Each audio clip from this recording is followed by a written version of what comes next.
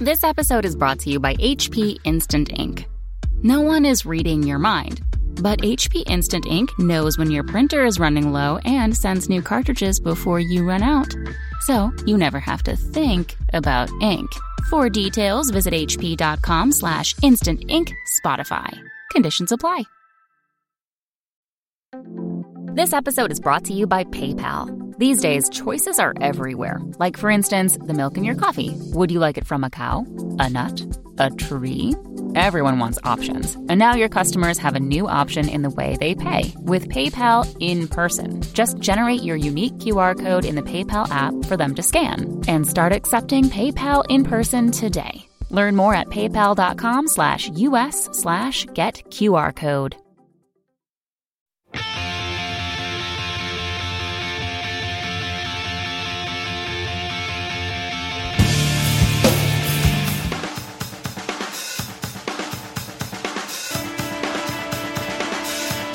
Forgive me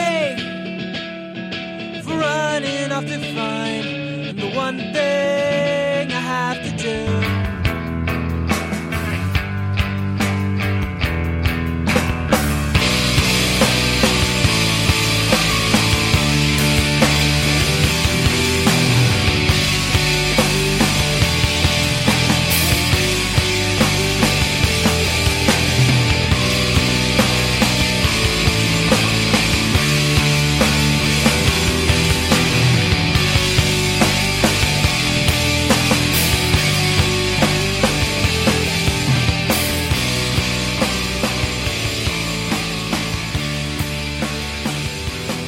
Welcome to the Watch the People podcast, where we are on location. Usually I'm in my bedroom by myself, but today we're on location in New York City. Welcome Ben Jorgensen from Armor for Sleep. Ben, welcome to the podcast. Thank you for having me, Tom. Not a problem. We're going to cut right to the chase. How'd you get into music? Because I know that first record, you played everything, so you had to be exposed to a lot. Yeah, well, I would say, I was actually thinking about this before you came over. I got into, I guess, punk rock as a whole from skateboarding. My friends and I would get this catalog called CCS, which was from California. They sold sweatshirts and t-shirts and... I couldn't afford anything in it. Yeah, a complete deck was always like, you know, what someone would get for like Hanukkah or their birthday or something. But I ordered a Thrasher skateboarding video from there, and it was like the music was produced by Fat Records, so it was no effects, propaganda, all of that. Oh, that's awesome. I watched a skate video and like that, the music like changed my life. So I figured out like how to order a Fat Records catalog, and I started getting all of that. And that was when I was in like middle school. And then at the same time, I found out that there were shows going on, and my friends and I were kind of like trying to like discover how to get into these shows. And the first show I went to was in my town at the Teaneck American Legion Hall, and it was some just local show thrown by kids, but it was like life-changing because this music that we had been slowly discovering was like right in front of us. Yeah. And so then we were like, all right, let's start playing in bands. So that was in like 6th grade. Did you just run out and get a guitar, or like start playing drums? Well, I wanted to play drums, so I made my mom give me drum lessons, and then I made my friend Evan play bass and my friend Jeremiah play guitar, and we started a band in 6th grade. And was it totally punk rock, like No Effects, or was it? Well, actually, you know, a little bit before the No Effects thing, we were really into grunge, so we played a lot of Nirvana and stuff. And then when we discovered that, the band changed into you know, pretty much trying to be a Fat Records band, because that's what everyone was doing. That's awesome. Yeah. And then, so from that, I mean, those VHS tapes were huge. I mean, that's how so many people found out about bands. Yeah. Did you, like, were there other ones that you got after that first one, or?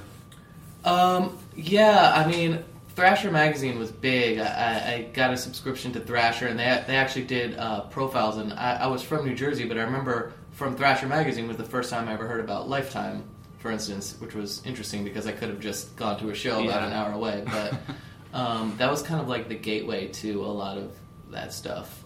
Yeah, there were a bunch of skate videos, but for some reason Fat produced just a small series of them, and so kind of after that, once I had discovered the music, then it was just all about Were you going to a ton of shows? Yeah, well, that was when ska was really big around here. Unfortunately. Yeah, well, no, it was awesome at the beginning. This was like before No Doubt really broke. And there was a venue in the city called the Wetlands, which my mom and like my best friend Evan's mom would take us to shows there. Wow, that's some good parents. Yeah, exactly. They were really annoyed that they had to drive us. It was like 45 minutes from where we were in Jersey. But there was Moon Ska Records, so bands like Edna's Goldfish, which is funny because I became really good friends with Brian Diaz, who was the singer from that band. Oh yeah, would play, and that's I feel like a lot of pop punk and ska were mixing at the time, and a lot of bands and the people who were in that scene would, when like the emo thing kind of worked its way through that, people kind of got into that from that whole like ska punk scene that I think was kind of filtered over from the Southern California. I agree. I feel like the California and then that specific scene transitioned into emo. In addition to the hardcore bands playing with the punk bands, it turned into post-hardcore, filled into it. So you're kind of right. Both those scenes kind of lend itself to those. And it was interesting. Like my friends and I were from the suburbs of New Jersey, and I guess that's around the time that I started getting into like hardcore, more punk rock stuff going on in the city. And we would hang out with kids who were like serious punk rockers from the city. But the difference is that we would go home at like 11:30 at night to the suburbs, where we had a basement where our parents, would want us to like practice instruments. So we were kind of taking a lot of the, like the harder edge stuff and like taking it back to our little quiet communities. And like I think that's where a lot of other bands that would end up influencing us that we would end up playing with, like the same thing happened with them. They were being influenced by these big city bands and then going home to their little quiet suburbs and really like soaking it in. Yeah. No, that's right, because it's like you kind of learned a lot of stuff in the city, took it back, and you were able to get into the city. Do you remember the first record you owned? The first like punk record or the first record? Record. The first record I owned was the Black Album by Metallica. I bought a cassette tape from Pathmark in 4th grade, and I put it on, and I still remember I was like on the floor in my room with headphones on, and as soon as I heard Enter Sandman, my life like totally changed. So that was definitely a huge moment for me. And the first punk one, or first like scene one? The first punk album, that probably Punk and Drublet by NoFX was huge for me when I heard that. Yeah. That's awesome. And then I guess the same thing. The first show, like, was there like you'd mentioned, those first ska shows. Was there one that other than that, like all your friends' bands playing, was there one where you saw it and you're like, all right, I'm definitely doing this. I can see it. Yeah, I mean, I would say that first show at the Teaneck American Legion Hall. If looking back, if that had been a crappy show, I probably wouldn't have been as stoked by local music, but the place probably held 150 kids, and people were crowd surfing, and I feel like there were 12 bands that played that day, but it was like the best show I'd ever been to, and after that, I don't even remember half the bands that played, but that kind of set it off. What about the New Jersey scene? I mean, there was whole articles about it, and Resurgence, and I mean, just today, Maxwell's is closing, but then the other place is opening back up again. What about that? What about that scene that you were in, and I was only kind of looking at it from outside? What about it was so exciting or connecting everybody? That's a good question. I mean, for me, it was normal because I was in it, and that's I was playing in bands and going to shows when all that was going on. But all I could remember is when bands like when Newfound Glory or when Saves the Day would come back into town after having toured from the rest of the country, I could see it in their faces that playing in front of, the 500 or 600 kids at Legion Halls in New Jersey was just a different energy there. I don't know what it was. I think maybe like, the bubble of emo was kind of like broke first in New Jersey, and then everyone else, would wind up like riding that wave. But I don't know, maybe it was like we were talking about, the combination of all this hardcore and ska and pop punk coming together in the city and then filtering down to kids. For some reason, it's just one of those cultural things that, it hit a nerve with everyone in that area at that time. And I think too, I've mentioned this on the podcast before, I think it's the last scene, there could be others and people can debate. you didn't have a cell phone the whole time. I know. I mean, the late 90s. Right. It's like you didn't have it out. You weren't Instagramming. You weren't tweeting. It's like you went to the show and you hung out, and you saw the band. You bought merch. You went home. That's all you talked. It wasn't all this other kind of. You weren't out. You were in the moment. Yeah, exactly. And I mean, it's interesting for me because I think I kind of read a little bit of this book called, I don't even remember what it's called. I think it's called Your Brain on Music or something. But it was somebody breaking down the effect that music has on you. And one of the big points in his book is that, you know, music evolutionarily has served a purpose with our society. You know, that's how we survived. It's one of the tools that cavemen used to survive. They bonded, you know, through music. But one of his main points is that it really makes the strongest connection in your brain when you're an adolescent. And after that point in time, you'll always like music, but it won't, you know, really be that same life-changing thing as it was at that age. And I think for me and a lot of the kids in New Jersey at that time, we happened to be at a certain age when, you know, there wasn't cell phones, there wasn't tweeting, so we were all in this pool of like trying to discover something really cool. And you had to work at it. Yeah. Mm-hmm. Yeah, I mean, I remember going to the record stores and trying to find DIY magazines. I remember I found this one magazine called Book Your Own Fucking Life, which is, I think Maximum Rock and Roll put it out or something. Totally. And it had, actually that's the first time I ever made contact with Gabe Saporta, who was in a band called Humble Beginnings, and I knew he went to my high school.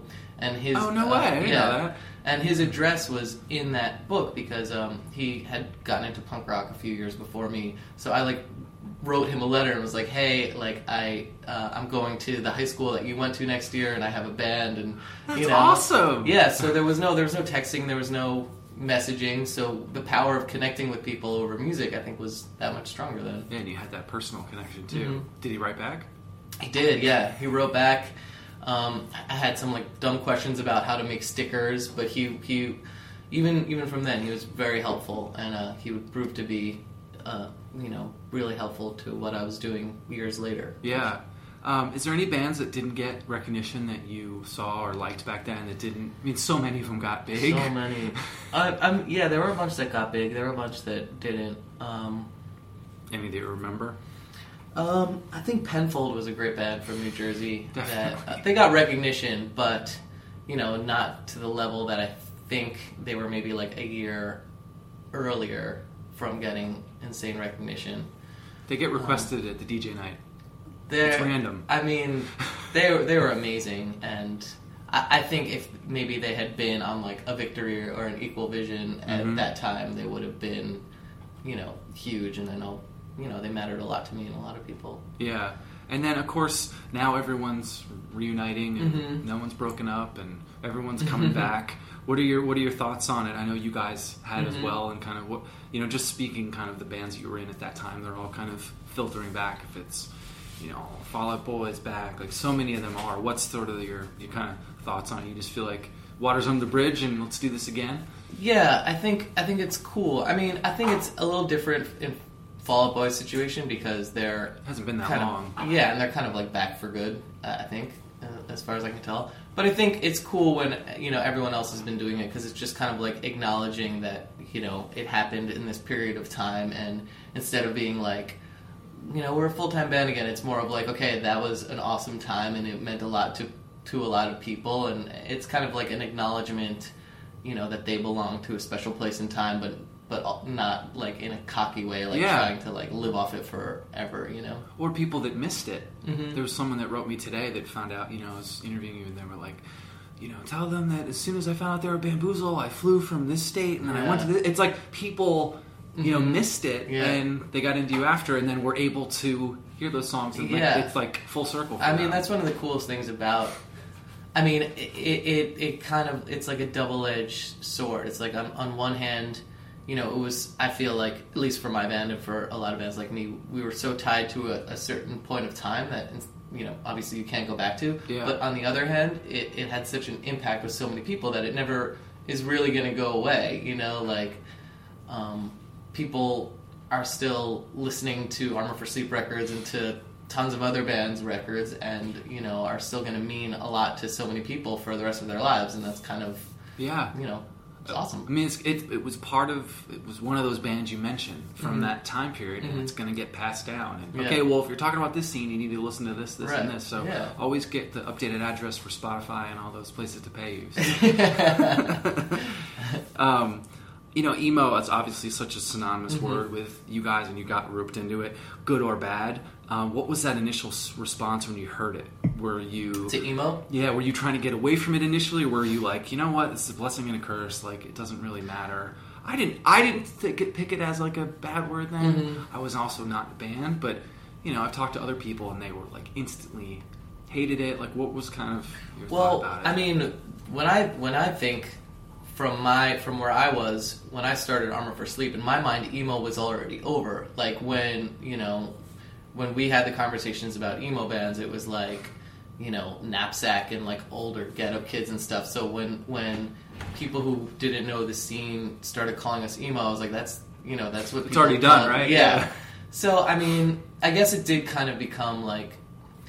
I think when people who weren't into punk rock or anything at all started calling bands emo, kind of just the kids who would hang out in malls and who didn't know anything kids. About it, then that's when you were kind of like, all right, this whole thing is getting a little bit like misunderstood and misrepresented. Just not. I think the term in how it was meant to be used in the beginning between people who knew about the scene, I think that was fine. But once it became kind of a derogatory term, you didn't hate the term as much as you hated the people who were using that term. That's a perfect example, or a perfect answer, Yeah. It was hard. I mean, you'd watch 2004 or 2005, it'd be these people referencing the term, and you're like, what are you talking about? This doesn't, it doesn't fit. Yeah. Speaking of Armor, I mean, how'd you get hooked up with PJ and everybody, and Anthony and Nash? Tony. No, you got it.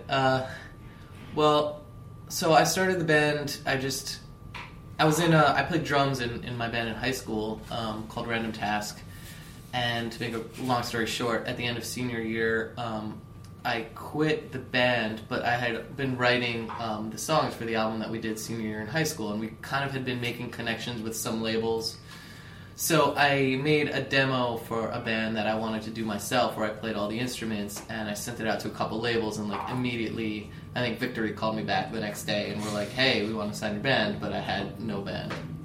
So I got in touch with Anthony, and we recorded our first album, and in the process of recording our first album, I kicked out the original guitar player and drummer, and then I knew PJ and Nash from their band Prevent Falls. Awesome band, if anyone hasn't got that record. It's a good record. Yeah, they were, PJ and Nash were always like ahead of the curve musically. But at that point, Gabe Supporta, he had already been really liking the demos that I had been making and was helping us out with like labels and all of that. He wanted to know if we wanted to go on tour with Midtown, because they were still a band and they were going out with another band called Taking Back Sunday, who were opening for them, and another band called Recover. Never heard any of those. So I called PJ and Nash, and I was like, all right, Anthony and I are in LA. We're almost done recording our first album, and Gabe wants to take us on tour with Midtown, who are like the biggest band in the world, in 5 days. I was like, can you learn these songs in 5 days and go on tour for a few weeks? So they learned all the songs. We practiced once, and then we went on tour with Midtown, and we're probably really, really bad. And then we toured, for years after that. Yeah. How did the EVR thing come about? I remember seeing you guys at CB's. Mm-hmm. I remember Dan telling me to show up or something. I remember seeing Gabe at the point. I don't remember what year it was, but I remember that was when he was checking. Either you had signed with them or you were checking them out. I can't remember. Yeah, there were. I mean, probably a few of them. Yeah, this is when the whole emo thing was like on the brink. For instance, the first time we recorded our first CD, we went to record it once and we didn't like it, and then we went to LA to record it. But the first time we were recording it, we were recording it in this guy's basement in upstate New York, the studio called Nada Studios. It's awesome. This guy, John Clario, owns it. And the band who were recording like in and out of when we were recording was My Chemical Romance, who we were friends with from New Jersey. And I remember one time leaving the studio and sitting in a car outside were two guys from like Universal or something. So, like, we knew there was something weird going on. So people from, like, really big labels were starting... They actually, they were onto it because, that was, like, 2 or 3 years away from when My Chem would break. So we had like weird labels kind of scouting us out, which we did not deserve to be scouted. Then we were, not developed as a band, but they knew that this. I don't know how you music industry folks know this, but so they knew that this was going to be a big thing. So anyway, so they were into us, and Gabe was kind of taking on the role as manager, and he kind of steered us away from working with majors, and was friends with Dan from Equal Vision, and. They liked us for a while, and we recorded our first album anyway, even though we didn't have a deal with them. And then they wound up, wanting to use that album after we had recorded it. So, how was that? That kind of, were you like, "Wow, we're going to do this"? I mean, we're on Equal Vision. I'm sure you had records of theirs. Yeah, Equal Vision was always huge for me. Actually, not just because of Saves the Day, but Saves the Day became my absolute favorite band, and Can't Slow Down was like. My life for a couple years, and that's when I was in high school, and all my friends in high school, their goal was to get signed by Equal Vision, and of course Bane, we loved, and Converge, and Equal Vision was just one of the best labels in our eyes. So a few years later, when they were interested in us, that was like the coolest thing ever. That's and, awesome. Dan is obviously amazing, and you were amazing when you were there. And not for this record, the next one. Yeah, not for this record, but. I mean, I just think, you guys doing all those things for the first time. I mean, having this record, getting it in the mail, having, T-shirts, having promo posters, stickers, making videos. Mm-hmm. What was kind of, what was your thoughts through that? To me, there were two things going on. One, looking back on it now, this is kind of, I'm sure why you interview people, because it was such a special time for everyone, and so many people have so much to reminisce about, and there was just this magical thing that was connecting with so many kids across the country and across the world. So when I look back on it, it's two things. It's one, it's just being a part of this time where, my friends' bands were making awesome music and kids were reacting to them, and being able to just be on tour in that time period was amazing, and then the other half of it is, my personal experience through Armor for Sleep, and that was mind-blowing as well. I remember before we even had our first album out, that's when, there was mp3.com, and there was Napster actually still around, and that's how kids would get copies of our demos. So we would go into other cities without having anything formally released, and kids would know the words to every song, and sometimes it would be 20 kids in one city, 10 kids in another, but you could feel it. You just knew that for those 10 kids, they were, they drove an hour and they knew every single word, and that was really a weird feeling. Yeah, you'd never played whatever city, and they're there. Yeah, I never played that city. We didn't even have a demo tape or a CD. They just downloaded it, and I think that's the first time too I realized how huge the internet was. Because it was more than. It was huge that the kids were knowing the songs, but they were so into it and were developing, this image of us before we even got to their cities, and that's how it all started. Cool. And then, so any other thoughts from Dream to Make Believe? Was it, all right, let's get this, as soon as you were touring, you're like, all right, I have more songs, or I'm ready to write the next thing?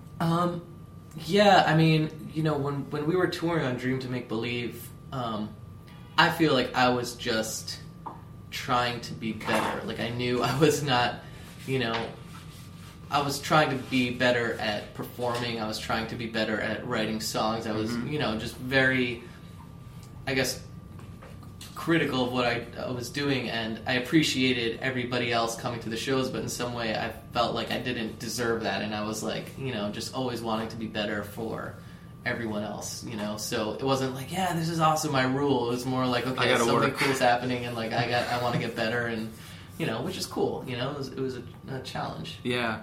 And then I think too, the next record, just being able to, I had the distinct pleasure of working the record. I personally, I'd never been prouder of an album launch. It was just cold calls to places I've never called before. I think everyone it was the right moment. MTV was still playing videos. Fuse were still a big influence. Radio was kind of that. We had tried it. Yeah. We being EVR. There was no sophomore slump with this. Right. No. What's kind of what were your goals leading into it? You guys aside from the label, you guys sitting together. Did you know when you told the guy done. This record's done. Like, wow, I can't wait to. Well, it's interesting. People. So after Dream to Make Believe, I when we were making a few demos for the next record, I think the first demo was Car Underwater we made. I really hadn't like formed the idea of to do this story album. But then after like the first couple songs, I was like, okay, like I want to go ahead with this idea. And at that time, our management were not interfering at all. And Equal Vision, like most people think of labels like kind of butting in the studio and asking what's going on. They were 100% like, we trust you guys, and so everyone was really hands off, and I think that was really huge because we could kind of take this idea from front to back of this album that we wanted, the story we wanted to tell, and everybody around us, like EVR and management, they really let that happen, and I think that a lot of bands can't say that for albums that they were going to do. So when we finally finished it, I think I was just satisfied that we had been able to finish this idea, but we didn't necessarily know it would connect with anyone, or people would like it or anything. Yeah. That was just kind of a secondary thing that kind of happened. And then the concept of death on it. So many bands were emo, but this was dark. Mm-hmm. This was dark. What kind of drove you to that place? I don't know. I think it's just how old I was at the time, and honestly, we had been on tour, touring on Dream to Make Believe for like maybe a couple years, because we toured like a year before the album was out once we had it recorded, and then a year and a half after. I don't remember how much time exactly, but I was 19, 20 years old, and a part of me did feel like I was supposed to be socializing maybe in college, so it did kind of feel like a weird death to be at that point in my life, not in the most glamorous situations. We were touring in a van, playing in front of 10 people a night, and having no money, so I think I wasn't thinking about like death every day, but it was definitely like a weird, dark time, even though it was so much fun, because that's just not a natural way to live. So I think that, that's kind of where my head was at that time. That makes sense. Yeah. Speaking of Car Underwater, that video was pretty awesome. I thought, you having like the different personas and the car scene. There's stuff that, obviously, seeing so many edits of it, you like know. I have a funny story about that video. Oh yeah. It was shot in Dumbo, right? Was it Dumbo? Yeah. It was on a lot of it. The performance was on a roof in Dumbo, and it was freezing cold out. It was like 20 degrees. Yeah, there's one shot of Nash's like breath, and it's like goes everywhere. Yeah. What's the story about the video? The story is, I think this is really funny. So we were managed by Crush Management, which are the same people that manage Fall Out Boy and Panic at the Disco, and Crush loved the song, and this awesome director named Shane Drake is the guy who directed the video. But I think Crush wanted the video to be maybe a little bit more over the top and a little bit more of those slices of me looking at stuff. So Shane wanted to direct the Panic at the Disco video. This is a band that nobody had heard of at the time, and Crush were like, I don't know, like, the Car Underwater video was good, but it wasn't over the top enough. And Shane was like, okay, I'll just go over the top, and and then he had all these crazy ideas to put them in circus outfits and have elephants, and so Crush were like, all right, if you make it really over the top, we'll let you do the video. And so he kind of blew the Panic at the Disco video out of the water, and gave them this whole persona wearing circus clothes, and that video was huge. It won the MTV Best Video of the Year. So in a way, I think it's funny that they wanted you. Yeah. So there should have been elephants in the Car Underwater video. That's awesome. Basically. That's awesome. I remember a couple things about I remember the Bamboozle line. Skate and Surf. It was called Skate and Surf still. I just remember the security coming up to the booth and saying, "What's going on? We need to shut down. Like, there's too many people waiting in line. It's causing a security issue." Oh, and there really? was to get stuff signed from you guys. That's awesome. That was pretty nuts. Did you guys, what was your thoughts as the record came out? It had a great debut. Things were happening. What were your thoughts, sort of, as a band, kind of? I mean, it was awesome. I think what really surprised me about that was it was. First of all, I think the MTV stuff that you were actually pretty much single-handedly responsible for, like you were talking about. I cold called him. It was crazy. Yeah, like the MTV The Drop was awesome, and all the Fuse stuff. It was amazing, and it was exactly what I think we needed at the time because we've been touring so much. And I think what surprised me was kind of how consistently people were buying the record over a certain amount of time. Like I remember that summer we were on tour on the Warped Tour, and we were looking at the CD sales numbers, and they didn't drop off any week. It was like the same amount every single week for weeks and weeks and weeks and weeks. And you know, that's awesome. It just means that people were talking about it. Yeah, and, definitely. You know, when something like that happens, you kind of realize like all the hard work you did and all the work that other people did kind of set a ball in motion, and that it's just going to keep happening. And it was cool to be a part of. And then, of course, the Warped Tour was such a great way to network. I mean, I feel like it was sort of the in between the message board and now Facebook and Twitter. It was like that's where you kind of made all your band connections right. and people. What about that then was really exciting for you? Those kind of early Warped Tours before sort of social media kind of overtook you. You weren't updating 6 things during the day. Right. You had a signing, acoustic performance, and you were playing. Yeah. Well, I think that's the exciting part of Warped Tour is, all the.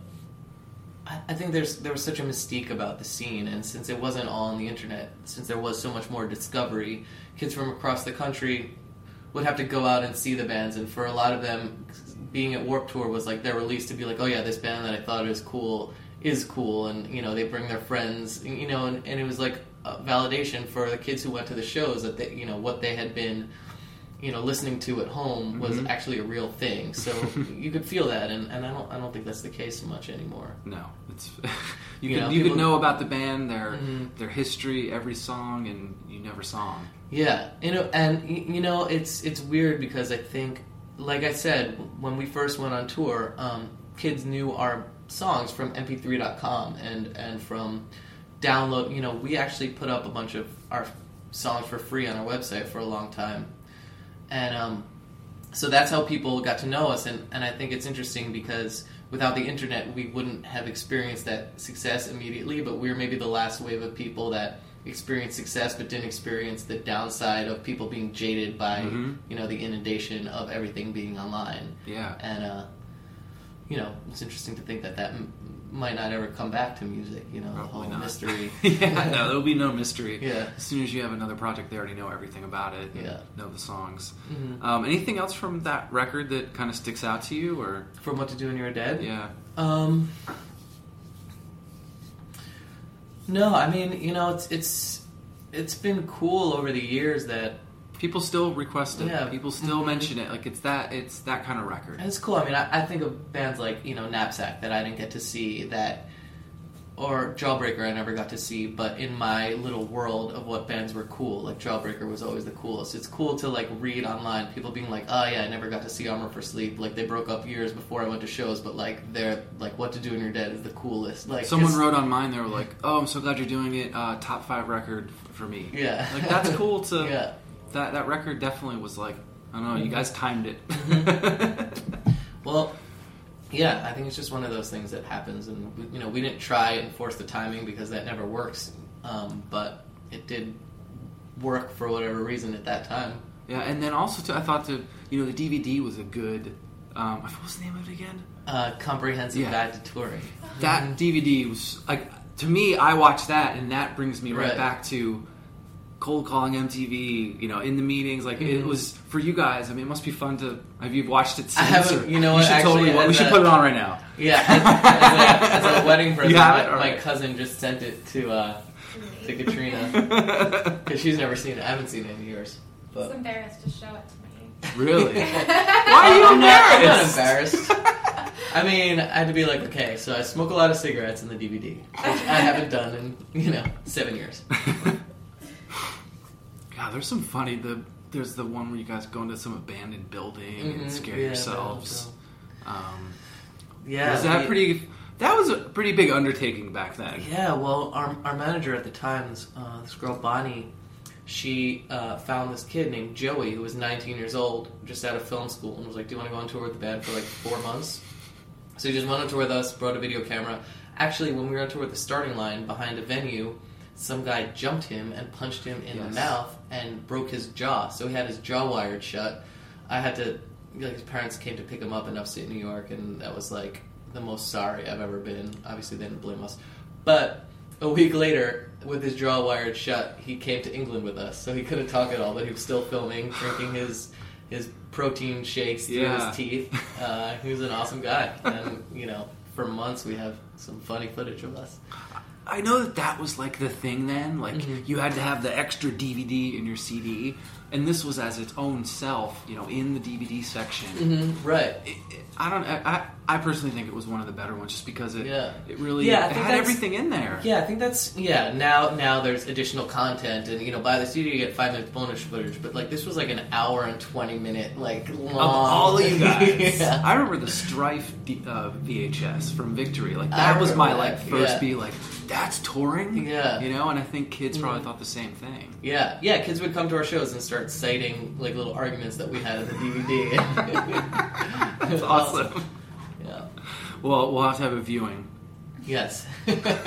I'll bring my copy if yours mysteriously disappears.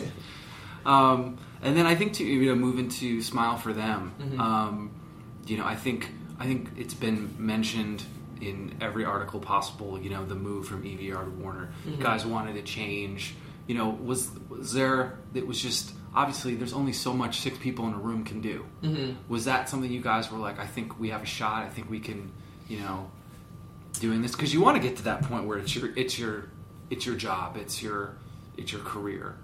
And I don't think, EVR, I don't think that record did well, but again, you guys wanted to do that. I think so. I think it was just more of a question of like, you know, what next, and looking ahead, and, you know, we were managed by people who are managers, and, you know, want, you know, that's what they want to do, is constantly get the bands to the next level quote unquote, whatever that is. You know, in retrospect, I think we thought that's what we wanted, but I don't know if that's what we really did want.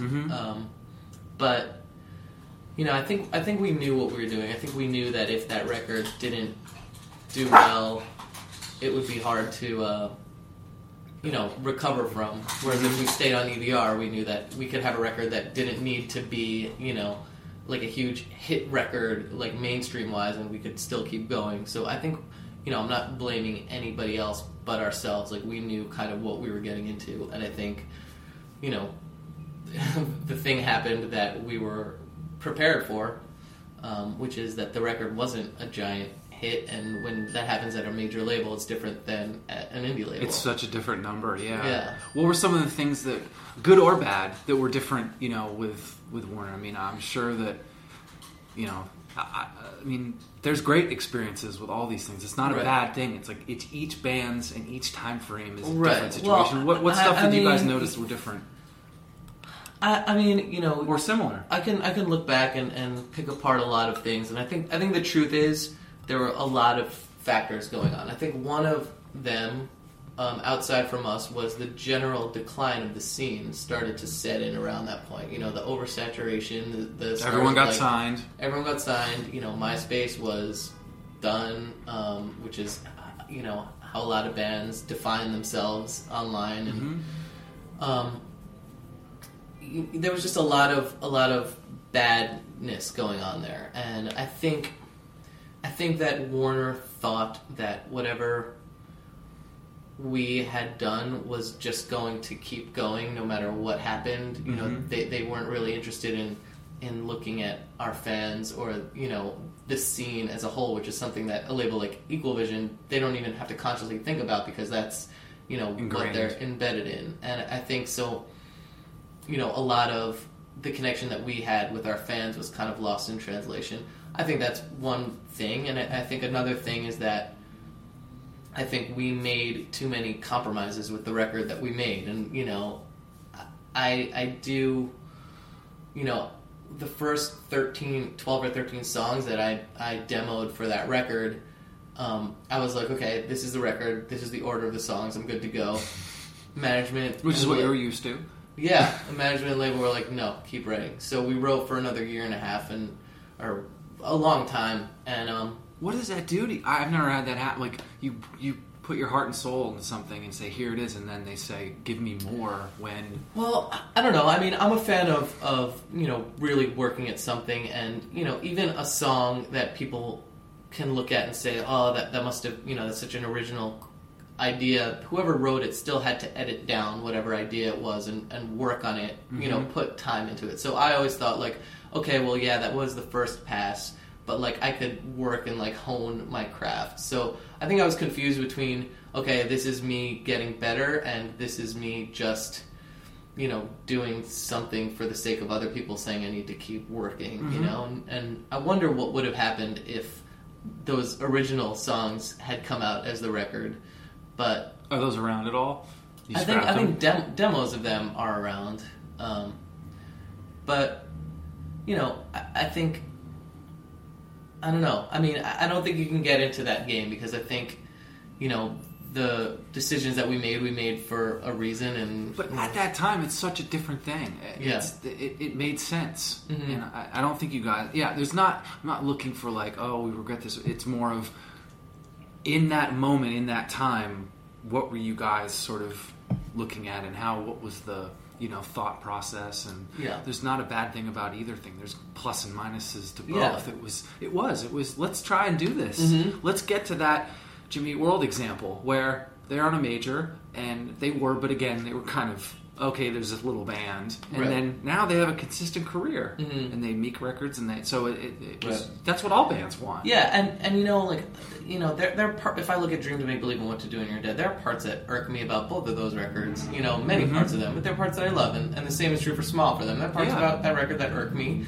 That, like, all right, I made this decision in the studio because this person wanted me to, and I can say the same about the first two records. But there are still things I love about that record. Yeah, and the truth is that I think Hold the Door, which is a song from Small for them, active rock radio stations did start picking it up, and like it almost did the thing that happens when that thing happens to a record where it goes berserk, but for some reason it didn't, and that's a timing thing. And if you could predict when that's going to happen with what band, that would be you'd be a millionaire. You'd be a millionaire, but sometimes things just don't connect. That doesn't mean it's a terrible song. That doesn't mean it's the worst song ever. That doesn't mean people are idiots. It just means some songs match up with what people are feeling, and some songs don't. And yeah, it's like the pop alternative song that happened to break at that one point. It wouldn't happen today, right? Like if it's a Marcy Playground song, whatever, at that moment, or President of the United States, like that song came out, everyone flipped out about it. Like Smells Like Teen Spirit, people. That's I've a great read example. articles about how people say, if this Screaming Trees song had come out, like it was supposed to a month before, MTV would have latched onto that, but it didn't, so Smells Like Teen Spirit was the next candidate. You know what I mean? Like, it's crazy to think about that crazy stuff. To think about, right? But things just happen sometimes. Yeah, and then what was sort of the end part of that? The end part of that is everything was fine. It was we toured. I think maybe I just think things were going downhill in the scene. Kids were getting impatient because there was information overload. So by the time the album came out, I think a lot of kids were like, more apt to just, trash things and judge things too quickly. So there was a lot of that going around, and we did a tour with Linkin Park, Project Revolution, Chris Cornell. They were playing in front of like 20,000 people. Transformers soundtrack. And that was great. And honestly, after that tour, we just kind of had this feeling of like, we could go back and like battle out, another record, or like, we just had an amazing tour, probably the biggest tour we'll ever do, and we were just at the point where we would have rather have stepped away from it than, watch this thing kind of struggle on, I mean, I go back to one of the bands that influenced me most at the beginning of this was Refused and The Shape of Punk to Come, and their whole thing with why they quit when they did is because they wanted to go out with integrity, and they'd rather watch, people, look back at that band with a fondness than like, oh, Refused just kept going way longer than their time, to like, just make money doing it, and we want to become that. Yeah, the listeners will roll their eyes. I was at their second to last show, and I've told this story a couple times, but like there were kids there. It was like 200 kids at this like, college campus like cafe. No one talked to them during the whole night. I got inklings that it was done, so I, on behalf of a couple labels, I said, hey, by the way, this label says goodbye, like, thank you. But it wasn't like, oh my God, all these people showed up because of it. It was so quiet. Like, it just kind of small inklings people heard it was going to happen. But seeing the shows, I don't know if you saw the reunion shows, like, it was the same thing. It was such the same energy. And that I'm fascinated, that reunion part of, like, how many years removed, it comes out, and it's like, wow, this is just as good, if not better, than when they were around. Yeah. How, like, that's amazing. Like, for them to know, all right, we're done, and then now we're going to stop and restart. Yeah. I think that plays into you guys, too. I mean, you guys had a time where you weren't around, you got back together, did these shows, you felt really great about it, people great reaction to it, and then you're like, all right, that's it. Yeah.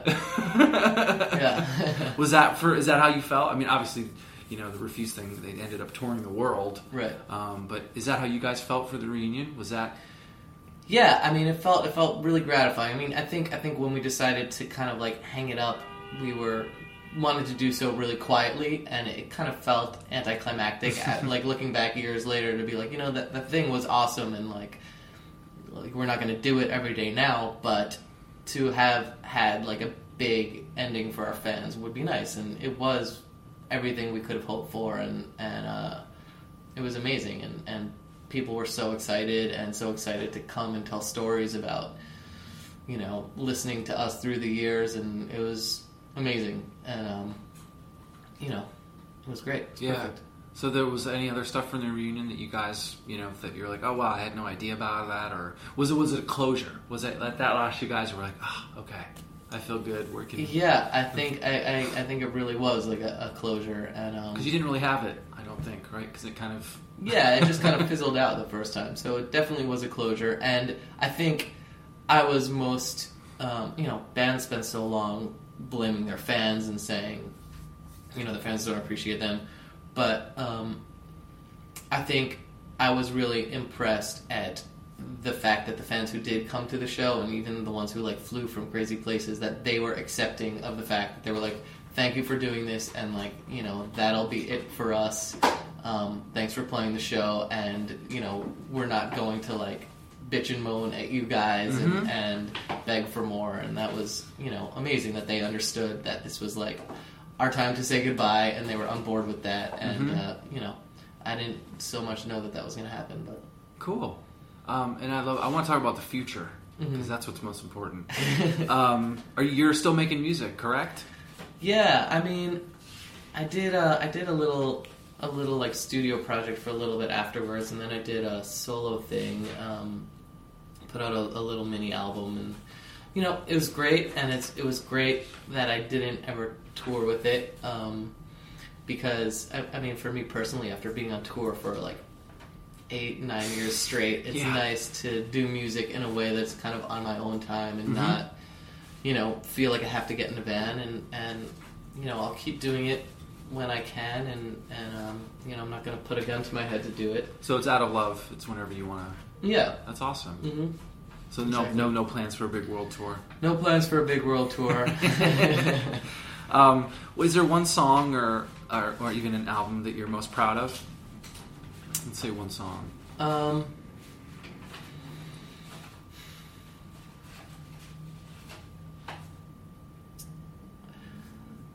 don't know. I guess the last song on What to Do When You're Dead is kind of cool. I think that the one you ended the sets with. The one we ended the sets with, yeah. We kind of took back a lot of musical themes from the album and like hit a bunch of stuff in the background that I don't think anyone's been able to hear.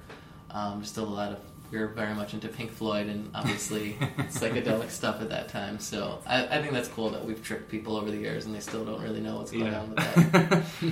Has there anyone that you've been sort of a fan of, came up to you and said they knew Armor for Sleep or liked them, or anyone that like you looked up to, or? or even just a peer that you had no idea that, like, wait a minute, you listen to my band? Yeah, I mean, I always really liked Dan Keyes from Recover. I always thought he was super talented, and they liked Armor for Sleep a lot. We kind of formed a kinship on the road, and I was always like, thought Dan was really talented. And we got to tour with Saves the Day later on, which was mind-blowing to me because, as a kid, Chris Connolly was like my idol, and he grew to really like us, and I think he knew us from knowing me from being in his face at all the Save the Day basement shows. But he wound up, having a respect for me and for us, and I think that meant a lot to me. That's awesome. Yeah, like your hero. Yeah, exactly. It's funny too. Now they're doing house shows, which is really awesome. Cool. Hell yeah. What would you want someone to remember about, the time and place when you guys were around? What would you want someone to remember about Armor, or even you? Well, I mean, I guess it's awesome that you view this the whole scene of music that whole time as something really special. And I think over the years, people have thrown around the emo thing to kind of trash that period of time. But I think there was so much awesome music made and so many awesome people doing creative things, and it was such an interesting time with the internet happening and people using the internet in a way that had never been done in history, and people will never discover. You guys how were to use figuring a tool. out on the fly. It's like, wait, MySpace, I have to do this. Yeah, we were. I think we were one of the first bands to ever use a MySpace profile as a band profile. Before there were MySpace profiles, we just set up an account called Armor for Sleep, and remember there were tour ones. Yeah, they'd set up a tour one. It'd live for 3 months, and then no one would go back to it again. But people would. Yeah, that would be such a big thing. Exactly. Put me in your top 8, bro. Mm-hmm. Yeah, I think. Yeah, exactly. I think there's a lot historically interesting that once people get over the whole emo thing, and once they stop, making a joke out of it, I think it was a really interesting time for music. Believe the news, I'm gone for good. Call off the search, no one will know that I am down here. And believe the note I left for you. You can't turn back the clocks. You can't pull me up from here, so don't try. All right, thanks for listening to the Washed Up Emo podcast. I truly love every one of you for emailing, writing, tweeting. That's a new thing. Saying how much you enjoy it. I'll promise to keep this going. Follow me on Twitter at WashedEmo or WashedUpEmo, or on Zucker's site, facebook.com/WashedUpEmo. And if you're ever in New York City, come hang with us every first Thursday at Idle Hands. Oh yeah, when is the next one? Every first Thursday, Ben. So we missed it? No. It's this coming Thursday. Thursday. I'll be there. First full week. All right, there we go. Ben will be there. You should be there too. All right, until next time. Thanks.